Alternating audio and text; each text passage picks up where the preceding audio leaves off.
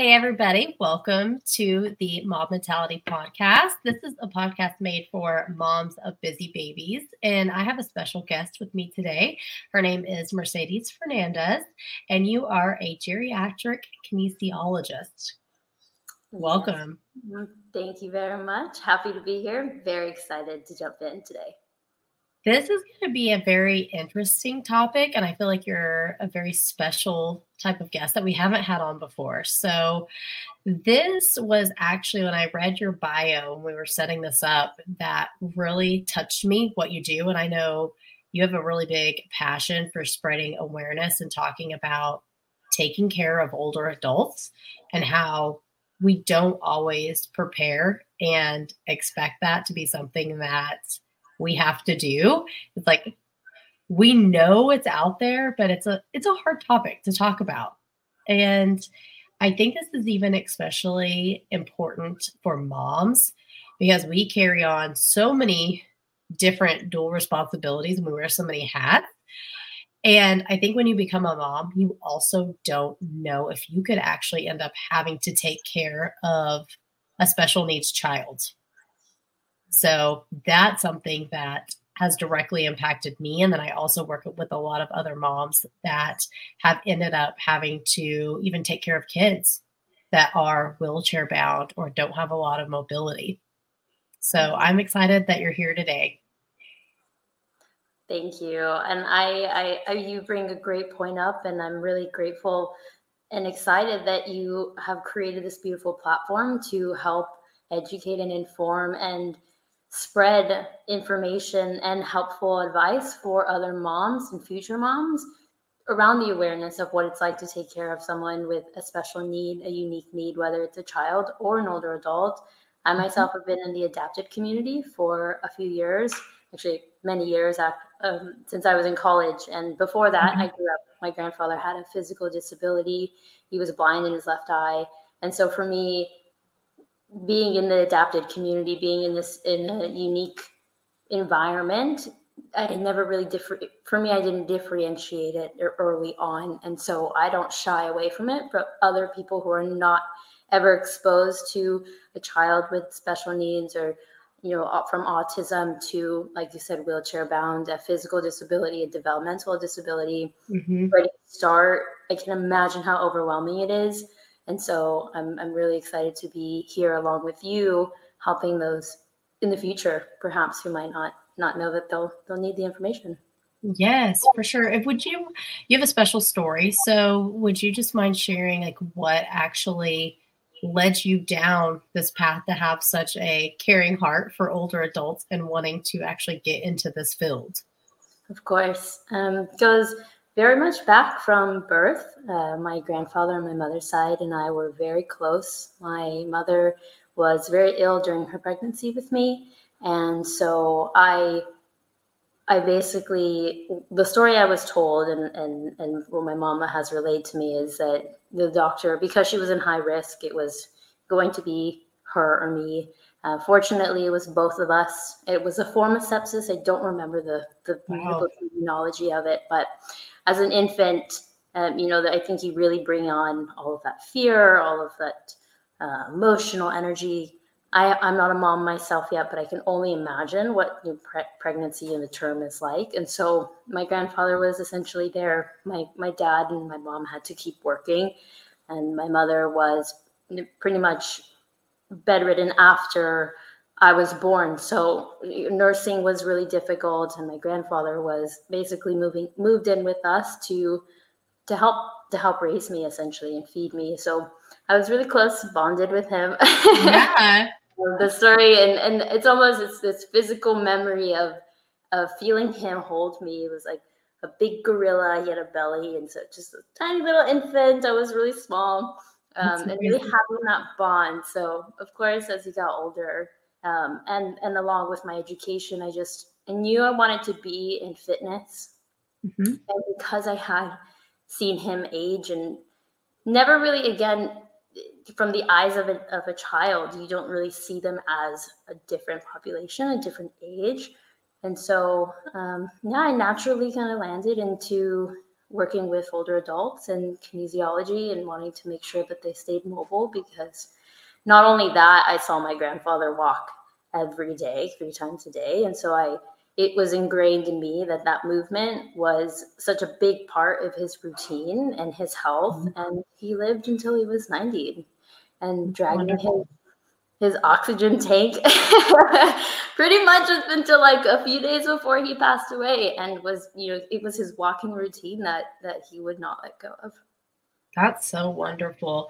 So I found myself here a few years ago. Like, I'm very close with my grandparents as well, and I come from a Mexican background, so I feel like I like bonded to them naturally, in that way, and very close family. And my grandfather was super active all of my life, and here a few years ago, he ended up actually having to go through an amputation.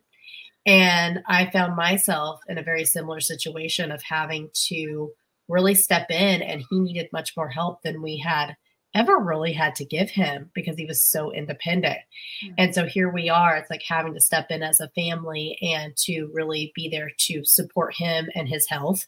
And at the time, I was a new mom as well. So I have this little baby, and then I have my grandfather that all of a sudden, needs all this extra support and help. And it's been a journey, like for me and my family and for us, of watching him lose that level of mobility and independence.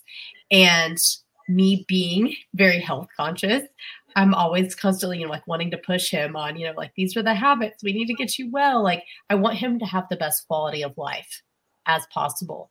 So like, let's tie this in to our topic for today. And it's like, even this pain-free mobility, habits that may be hurting you. I think that is such a powerful statement, because as I feel like at any age of life, like, we want to make sure that we are mobile as long as possible and in the best shape as possible to have the highest quality of life. Right. So what do you feel like are some of the bad habits that people get into at whatever stage of life that leads them to be inactive or not have that mobility? Yes, of course. And I say this for me because I'm also guilty of them. So I learn through my own practice as well, not because I am like a kinesiologist and I have all this experience and educational background, but as a human, like you said, I myself strive to stay in my own mobility, to have my optimal healthy lifestyle. And so I would say definitely the top one that comes to my mind is watching how we walk. So our walking habits really play into our posture.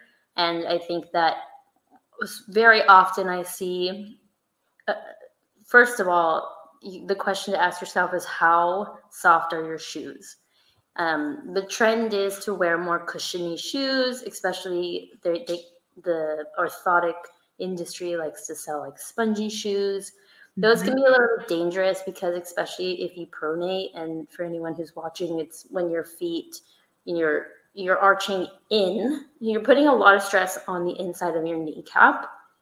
And so the sponginess is not also supporting. So you'll see that there's like the arch correction in the foot soles and all that jazz. Yes.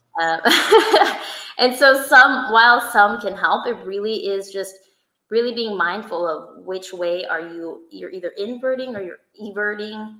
And then most of the time if the common tendency, because I do this myself as well, is we invert. So if you look down at your feet and where your arch is naturally supposed to be up and it's completely flat, you'll notice that you're almost like pivoting in.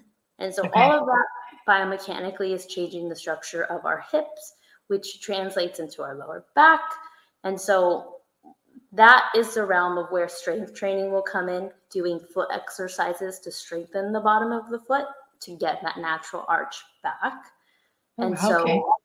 Yeah, the beauty that I find with anatomy is it's also interconnected. And so one of the habits that I see often is, because of the foot is weak, we're wearing not supportive shoes.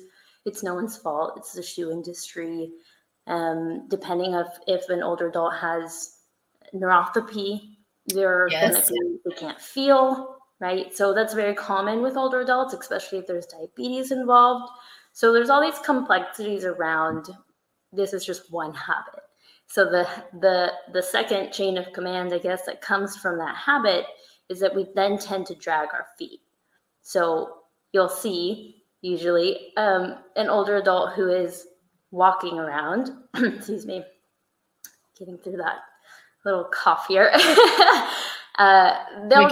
We can both apologize for that if I get either of us. No, it's okay. Thank you. The tendency is then to drag our feet. So if you hear, and again, I even do this myself. So it takes a lot of conscious effort to pick our feet up off of the floor and touch, heel to the ball of the feet. And so those little habits all can translate into back pain, lower back pain. Okay. Those are big. Like, as you're saying these things, I'm sure all of us are listening and be like, oh, yep. Like, people come to mind. Like, I can pick apart, like, so myself, I do it at times. And then even like family, I'm like, hey, pick up your feet because you can hear them. Yeah. Behind you. It's usually Yes. So is there a certain, besides slowing down, is there certain things that we can do to make sure that we're even having better posture and form while we're walking?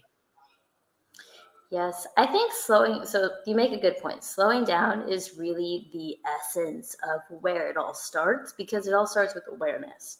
So when we slow down and we think about, how am I walking? Are my feet, flopping in, or are they turning out? Am I standing on the edge of my feet? Another caveat on the side, you will learn a lot about your walking pattern if you just look at your shoes. So if you look at the sole of your shoes, one side is usually worn down than the other side. And that's a good indicator that will tell you either you're dragging on the inside of your foot or you're dragging more on your left foot.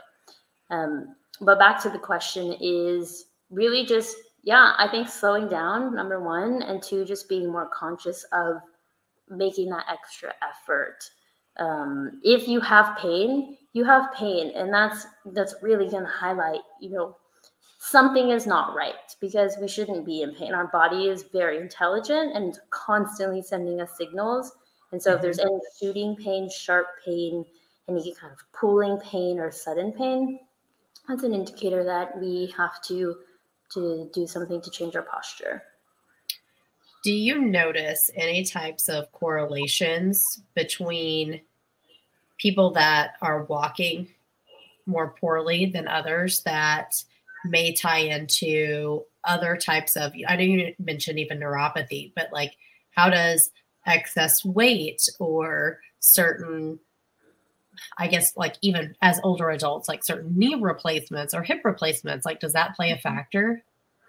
Absolutely. And it goes back to, again, the signals of pain, because we're not aware of the way that we're standing or we're walking, all of that energy, the weight that we're from sitting to standing to laying down to getting back up to walking, all of that weight is translating into our lower extremities.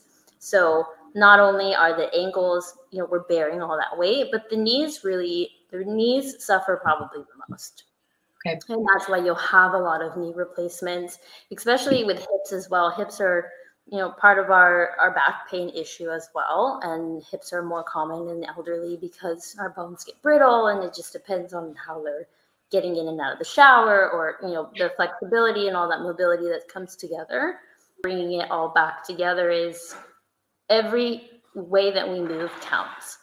So not being conscious will translate into these poor habits, I guess you can say. And then they lead to pain in different ways that they express itself. So I want to get to some real like practical advice that you can give people. So what are some different mobility techniques, habits, stretches, like whatever it may be that we could actually do at home to improve our mobility? Yes. So my first one is I'll start with the feet, because this is one that I think, no worries. This is one that I think that is, most overlooked is, you can grab a towel, or you can do it with a sock, or anything that is a little slippery. And this is you can ask a physical therapist as well. But you just sit on the couch on a chair, and the exercise is basically just, sliding the sock back and sliding it forward. So you're building, if this is it's an imaginary towel, and these are my toes. The concept is to slide and then push it back. So sliding the towel towards you and bringing a little bit of contraction and then slowing it back down so that we can build, again, it's to strengthen the arch of the